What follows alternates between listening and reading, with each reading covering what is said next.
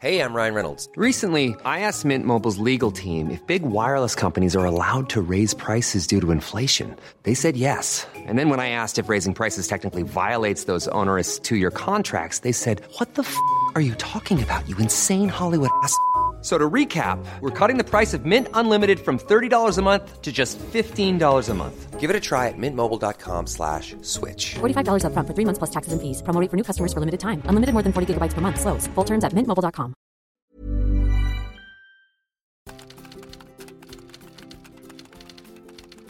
Contact light. Okay, engine stop. APA at a descent. Mode control both auto. Descent engine command override off. Engine arm off. 13 is in. We copy you down, Eagle. Listen, Tranquility Base here. The Eagle has landed. The Eagle has landed. Ned Kelly's reputation sullied by a Rolling Stone. Aussie newspapers sink to a new low. Last drinks for the Kennedys' presidential ambitions. And justice is served on the unluckiest bank robber. I'm Michael Adams. I'm Mick Luby. And this week we're going way back to the 4th week of July, 1969. So a pretty big week in news and history, Mr. Luby. Oh, it's astronomical, you could say. You could, and you just did, so it's too late to go back. I did, didn't I? I couldn't help myself. You lunatic. Well, it is that time, isn't it? It's that time of, in civilization, this is a high point. We are, of course, talking about, just in case you've missed all of the commemorations and celebrations and recollections, what are we talking about? We're talking about mankind on the moon. We landed on the moon this week, and by we, we're talking pretty generally here. We did it. We all got to the moon, because that was how it felt, I think. So I was born in June of 1970. You were born in January of 1969. So I'm post-moon landing, but you're pre-moon landing. Yeah. Tell us what it was like. Yeah, no need to rub it in. But I was exactly 6 months old, sitting on my mum's knee, watching it on a fuzzy black and white telly. And what do you remember? Oh, it was awesome. I remember thinking, geez, terrible picture, terrible sound. Safe to say, I was probably pooing my pants just like Mission Control. I think they really were, actually. You listen to the audio, and after he says the Eagle has landed. Roger, Tranquility. We copy you on the ground. You got a bunch of guys about to turn blue. We're breathing again. Thanks a lot. Yeah. And well, if you watch the doco too, where they've synced up they after many decades they synced up the audio to the vision of Mission Control, and quite a few of them light up smokes. They literally go, "Oh my God, we did it!" and they lean back and light up a smoke. Fair enough too. So they land on the moon.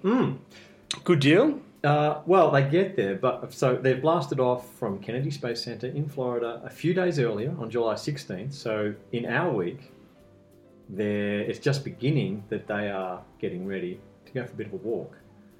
But they are just the two of them because Michael Collins is up orbiting the moon. So he doesn't get down to the surface. So he drew the short straw, and he's going around the moon while these two headed down in the lunar module.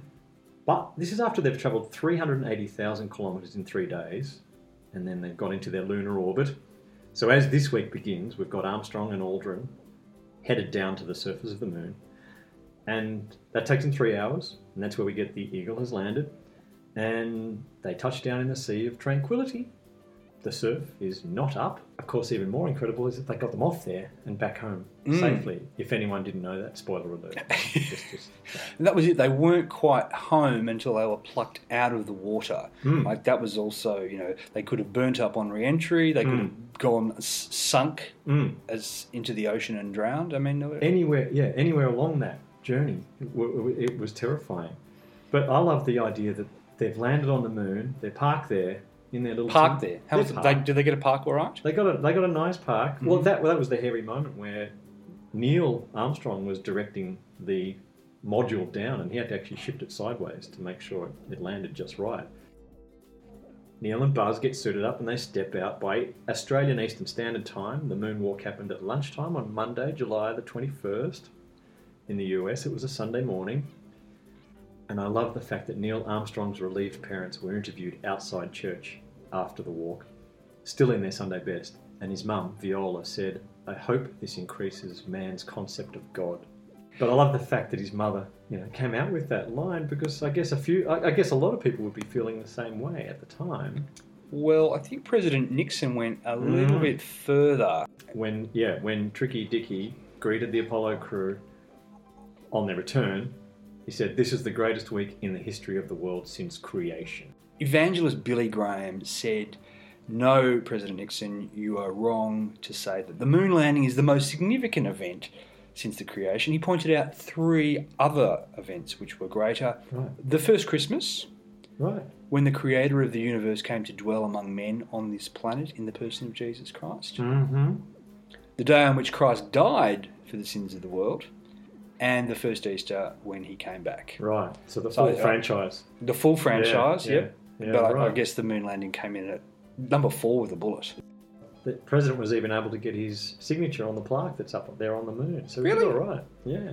So we've got a little bit of Nixon on the moon. Yep. He's got his autograph up there with the quote. So they unveiled a plaque in their 2.5-hour walk around on the moon. Here men from the planet Earth first set foot upon the moon, July 1969 AD. We came in peace for all mankind. AD, that will mean a Yes. lot to the Yes, that would mean a lot, intergalactic wouldn't it? travellers. Yeah. So it includes a picture of the Earth and the signatures of the 3 astronauts and Tricky Dicky On the plaque. on the plaque. Wow, Yeah. picture of the Earth. That's helpful because picture of the Earth, in case yeah. they can't see it just over that way. Yeah, it's kind of a map, and they could, look over their shoulder and say, Oh, hey, they look come at from that. there, right. Okay. Yeah, that's right. So I if don't know. they get here, they'll be saying, "Take us to your Richard Nixon." They will be. And they'll be very disappointed to find out. Yeah. We want to meet Neil. They'd be disappointed there. Buzz, too. though, 89. Buzz still going. Buzz is still flying. He was Buzz is flying still- recently. He's still buzzing. Yeah. Yeah. He's fantastic in Toy Story series. He was. As for what it was like getting about on the moon, ever wondered what it'd be like? A bit like being on a really slow trampoline, I guess. Yeah, I guess so. What's I the think- gravity? It's about 1/6 of Earth. They look like they're kind of like just hopping. Yeah. Well, I think Michael Jackson made the moonwalk look pretty easy. Because it clearly would not have been. They've got weighted moon boots, so Yeah. they've got lead in their boots. I'm not sure how Michael Jackson's moonwalk got called It's a bit the simple. moonwalk because it's nothing like footage of walking on the moon. You kind of true. be a moon bounce or Yeah. a moon hop. Yeah, you do want anyone who watched the actual moon hop, which is exactly what Aldrin did call it. But after all the trouble of getting there, you sort of think they're prepared to try it, and they had some idea of the difficulty. And on the physics of moonwalking, Armstrong said you have to be careful where the centre of mass is, like a football player. You have to get to the side and cut a little bit. I have no idea what that means. But I Aldrin do described love it that better. there was a sporting analogy used. That's right. It seems all American in that sense. Aldrin described it better, especially for Australians. He said it's the so-called kangaroo hop, but it does work. I was going to say it's a little bit like being a slow motion kangaroo, isn't it? Yeah. Well, there you go. Buzz, he had some other nice stuff about walking around. He said getting around on the moon was like walking on moist talcum powder, which I thought was quite evocative. How often had he walked around on moist talcum powder, one wonders? In the change rooms. But it's better than what Neil Armstrong's mum feared after church again on the moon. She spent a lot of time at church, this woman. I guess that is understandable. She was probably packing it. If I was Neil's mum, I would have spent a fair bit of time. So praying. this is what could convert you. This is what might bring you to God. Possibly. Yeah. She was quoted as saying, "I was worried that the moon might be too soft and they might sink in too deeply." Poor dear, imagine lying there thinking my boy's going to just hop out of the module and go straight in. Bye, man. God, he really put his mother through hell, didn't he? His first words on the moon. Mm-hmm. You know them? I'm guessing you know them. I don't know that I do. You don't? Well, there's the famous quote, which is subject to some speculation as to whether he said it's one small step for a man, and that was cut out of the broadcast. It wasn't received on Earth, so the quote became different. There is also the joke about Mr. Gorski. Oh, how's that go? He said, "It's one small step for a man, one giant leap for mankind. Good luck, Mr. Gorski." That's the urban legend / joke When he was a kid, supposedly, he lived next to a family called the Gorskys, and one day he threw his ball and went over the fence and he was retrieving it, and he heard Mrs. Gorsky say to Mr. Gorsky, "I will give you a blowjob when that skinny kid next door walks on the moon." It's very nice. Very untrue, but come a on. good story. Oh, so they they edited that one out for family viewing. Yeah, that's right. That was the up late version. Yeah. So what were his first words? Well, no, you're quite right, but they've analysed the audio and they said nothing was cut out. Right. And it may have been his accent. Okay, but that's His what he sort of intended. Down south accent that he just sort of squashed the A. Right. A man. But that was his he's always said, no, I did say a man. I did say one small step for a man. And his mum said, "Amen." Buzz Aldrin's first words? One small step for the second man. Oh, No. yeah, he could have gone there, but he didn't. He said, beautiful view, magnificent desolation. Wow. He was a bit more of a poet, Buzz. He was. Yeah. It was the title of his autobiography. Magnificent Desolation. Mm. Could be of a nihilist, existentialist streak, hasn't he? I think Buzz does. Yeah, yeah. Speaking of which, his name. Do you know where Buzz came from? Liked 8 coffees a day. Buzz cut. Nice try. Nice try again. Not named after Toy Story. No, that would have been quite odd. Time travelling and space travelling. He was given it as a boy by his sister, who was younger and couldn't pronounce brother. So she went with Buzzard. That got shortened. They thought, well, Buzzard, that's a bit harsh. We'll call him Buzz. Like he wasn't in Australia because he would have been Buzzo. Buzzo, mate. Yeah. Wow. Yeah. There you go. Buzzard. In full, Buzzard Aldrin. So the Eagle had landed carrying a buzzard. Hey, yeah, very good, very good. And it returned to Earth to be rescued by the Hornet. Wow. Yeah, when it splashed down a few hundred nautical miles from Hawaii. The other thing Neil did on the moon was to make the world's longest, or the universe's longest, or maybe Earth's longest and Moon's longest telephone call to Nixon. And he said, He just had a chat. "I can see your house from here.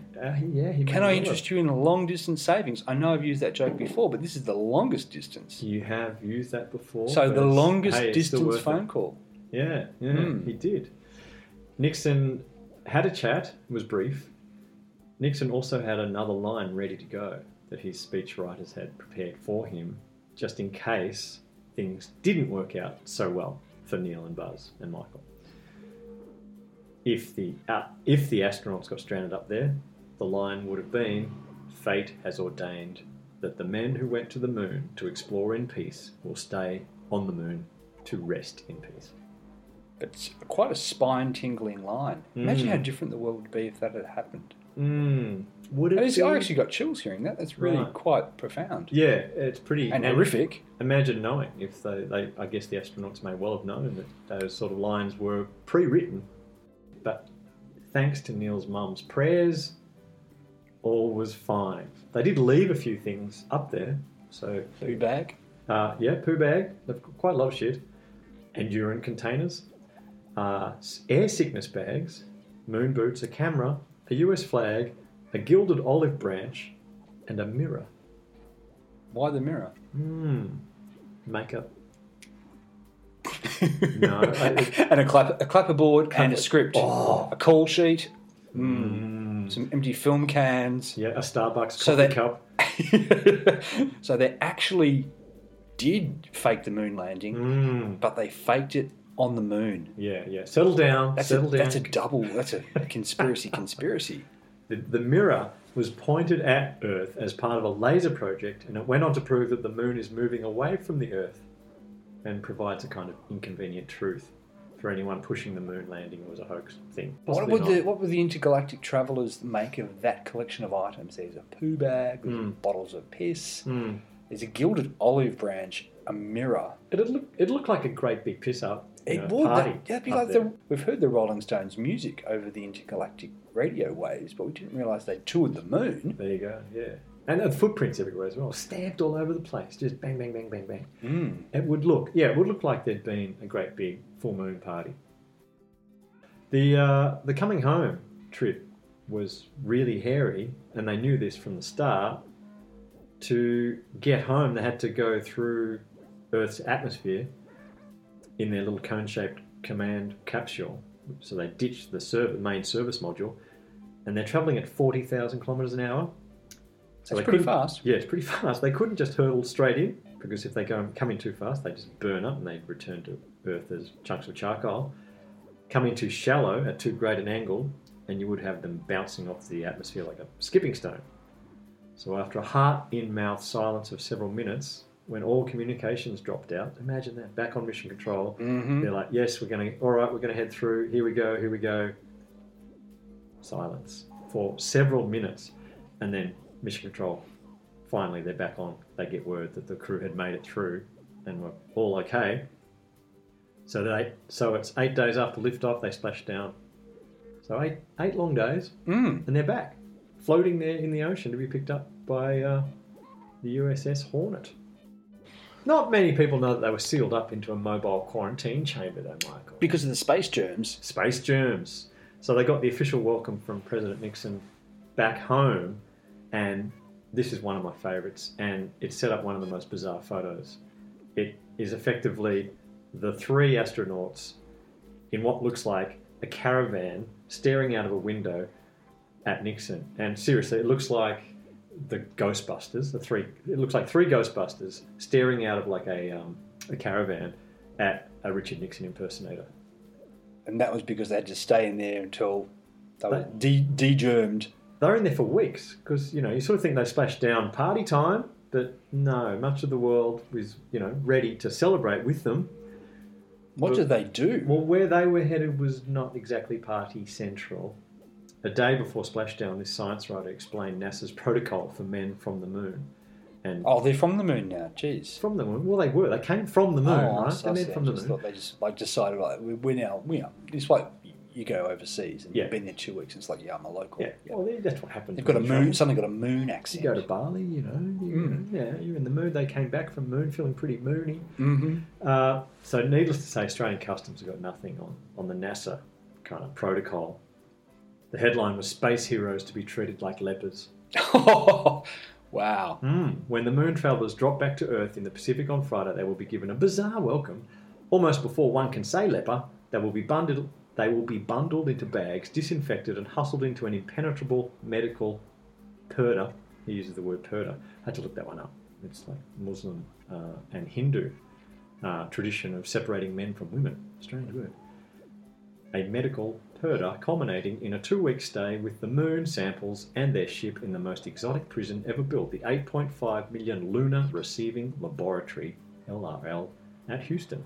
Wow. Yeah, so although the biologists rated the chance of moon bugs, moon germs, contaminating the Earth at tens or hundreds of thousands, millions to one, that was still a chance. It was still, remote, but it was possible. So just possibly, some of these bugs, if there are any, could be brought back to Earth, escape and come to life. So the scenarios actually read like a horror movie. Well, that was Michael Crichton. Sci-fi. That's the right. Andromeda Strain, which I believe was written that very year. Ah, really? Well, there you go. This guy says, given a few mutations while away, these germs could punch holes in our natural defences and start an astrodemic. Men or animals or plants. The moon plague. The moon plague. Imagine if that had happened. So although it's almost certainly all for nothing, scientists are going on the assumption that the moon is covered in the plague itself and have designed a fantastically elaborate series of security checks to keep it contained. That's quite bizarre, isn't it? Tired of ads barging into your favorite news podcasts? Good news. Ad-free listening is available on Amazon Music for all the music plus top podcasts included with your Prime membership. Stay up to date on everything newsworthy by downloading the Amazon Music app for free or go to amazon.com/news ad free. That's amazon.com/news ad free to catch up on the latest episodes without the ads. So they put on, on Splashdown, they're given bio-isolation garments that completely envelop them. And the suits are fitted with masks to trap any organisms they might breathe out. Then they're rushed off to Houston to be sealed up. They must have been pretty bored. Yeah, they would have been bored. Although they had a 40-room sort of play area. They had 40-room player. Yeah, well, it was a ball pitch. It was a gigantic some swings, jumping castle. I'll have you know, there was a lounge with books and television, games room, table tennis, debriefing room, and a glass wall through which the prisoners can talk to their families and friends. So it wasn't all sitting around being experimented on or being tested. There was a bit of winding down time and a bit of fun to be had. Doesn't mention grog, but I'm guessing they might have had a few champagne, Budweiser or two. Yeah, you got to imagine so. The place was ringed with sanitary precautions. All body waste, steam heated before disposal in a central containment facility. Used air was filtered and burnt to sterilise it further. They were taking no chances. No chances. No, not at all. What if there's a movie in that? It'd probably be pretty boring. It would be pretty boring. So the idea was that if nothing untoward happened while they were in there, the astronauts and their fellow prisoners would be given their freedom after 2 weeks. Their fellow prisoners were their cooks, and there were quite a few personnel in there. So they'd be given their freedom after 2 weeks if they didn't come down with some nasty moon virus. In May, 2 months before the moon landing, an Australian TV writer reviewed the moon for us, courtesy of Apollo 10, so the previous one. It was most perturbing on Saturday night to see a full moon on television and only half one up in the sky. Of course, we Australian-bound mortals were looking at it from a different angle from the Apollo 10 television camera crew's view. We certainly had our closest and clearest look at it live to boot on channels 9, 7 and 2. So they broadcast this before the moon. You could have walked outside and seen it. You could only see half of it out your window. Half of it out of your window. Instead, you can watch it on a crappy little black and white TV. Well, it wouldn't make much difference if it was in colour. That is true. Good point. The TV review of the moon went on to say, in black and white, the moon looked rather like an omelette on a black floor. It is fast losing its mystery and romance. Gee, a bit of a sad thing to jaded, isn't he? 2 months before the moon landing. Yeah. Nobody composes songs about omelettes for the hit parades. He's got a point. It may have been more interesting in colour, the TV reviewer said. Are you kidding me? No. It may have been more... He did. Wow, really? I don't think so. Yeah, you really don't like this guy, do you? I just think he's an idiot. It may have been more interesting in colour. How so? Like all those other wonderful colour photos you see of the moon. Yeah. It brings out all of the... Yeah, the multicoloured moon. Yeah, brings out the entire spectrum. Can have a red moon, but I don't think... I don't think you would have got a red moon from space. Look, I think he was taking poetic license to lead into his next point, which was that a lot of people use this as a travelogue because there was quite the run-on all of a sudden for trips to the moon. He reports. Last Thursday, this day tonight, the old Current Affairs show, ran an item about Australians who have been put on Pan America's waiting list for a flight to the moon. And since they're then, still... And they're still waiting. How's that? Well, he says, since then about 20 inquiries have been received by the company's booking office in Melbourne alone. A spokesman said yesterday that Pan Am does not accept phone bookings for reservations on any of their projected aerospace division flights.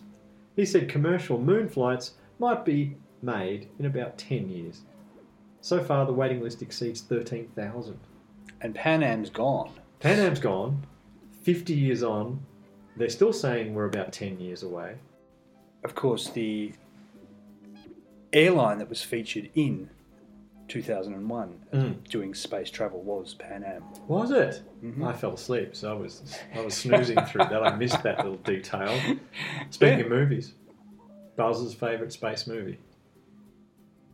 It's not 2001: A Space Odyssey. George Méliès, A Voyage to the Moon? Is that the one with where the moon gets the ship stuck in its eye? It is. Oh, wow. Is that really his favourite? No. I was going to say. Great guess, though. Great guess. Yeah. No, in 2014, Buzz said Gravity. Was a great film. Yeah. Most realistic space movie, Buzz said. Most realistic he'd ever seen, even if some of the scenes were a bit over the top.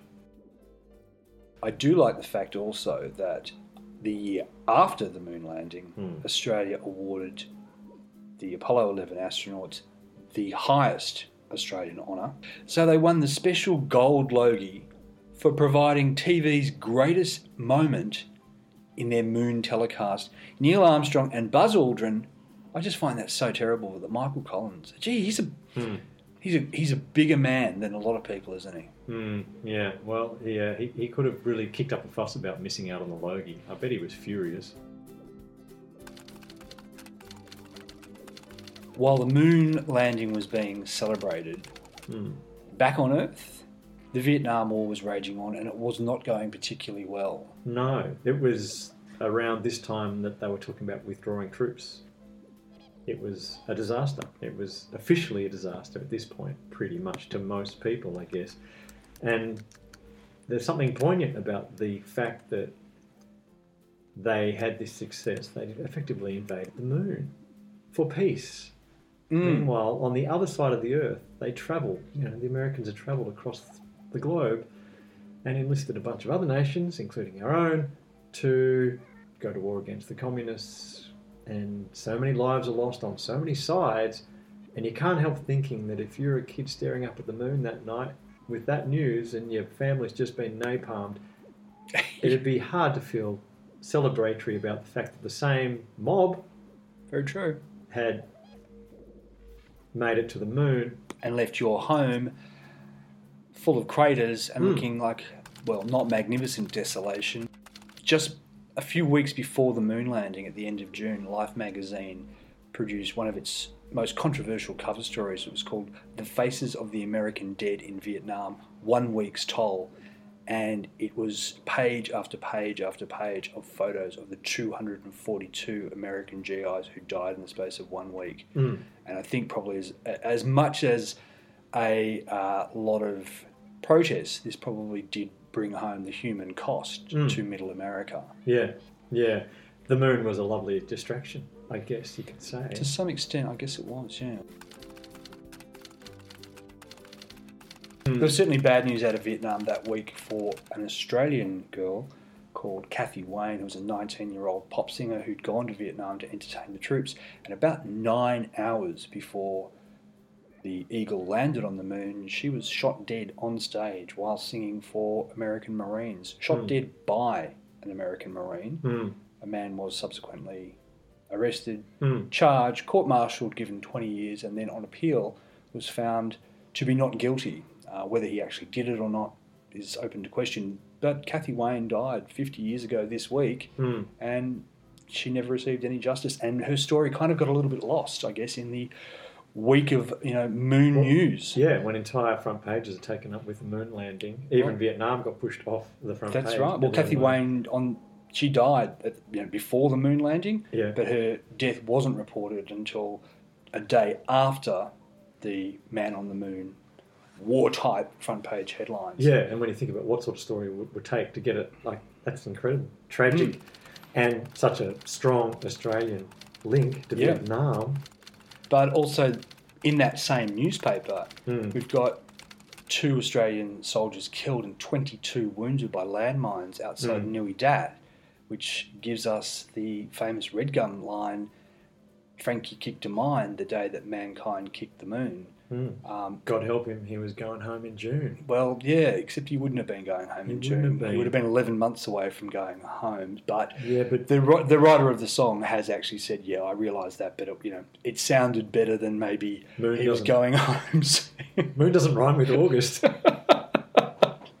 That's right. He could have said he was going home so soon, or he was going home real soon. That would have sounded possibly a bit too American. Yeah, but we're splitting hairs. We are splitting hairs. A great song, powerful message, very powerful message, very powerful song about, particularly about the age of these guys. The other thing that's extraordinary to me in terms of the timing and what an immense week this was, that the 1960s began with the new young president, John F. Kennedy, declaring that by the end of the decade, the United States would put a man on the moon. He was then obviously assassinated. Robert Kennedy in 1968 was then killed when he was leading the polls to be the next Democratic presidential candidate. Robert Kennedy's campaign was being supported by a group of women who were known as the Boiler Room Girls, and these girls were, manning offices, campaign offices, and one of them, Mary Jo Kopechne, was actually also writing some of Robert Kennedy's speeches, or co-writing them. She was only 28 years old, 29 years old. in the couple of days before the moon landing, the Boiler Room girls got together with Edward Kennedy, the last of the Kennedy brothers. Edward Kennedy at this point was tipped to be the Democratic presidential candidate in 1972. He got together with the Boiler Room girls. They had a party. They drank a lot, and then he drove Mary Jo Kopechne off a bridge. He swam to safety. She sank and drowned. He did not report the accident. He behaved quite terribly in terms of... He headed home dead. Just crashed out dead drunk. Right? Well, he actually alerted some friends who then advised... Eventually. He alerted some friends straight after it. Right. And they went into damage control, and they told him to call the authorities, which he didn't do until literally the next day as they were plucking her out of the water.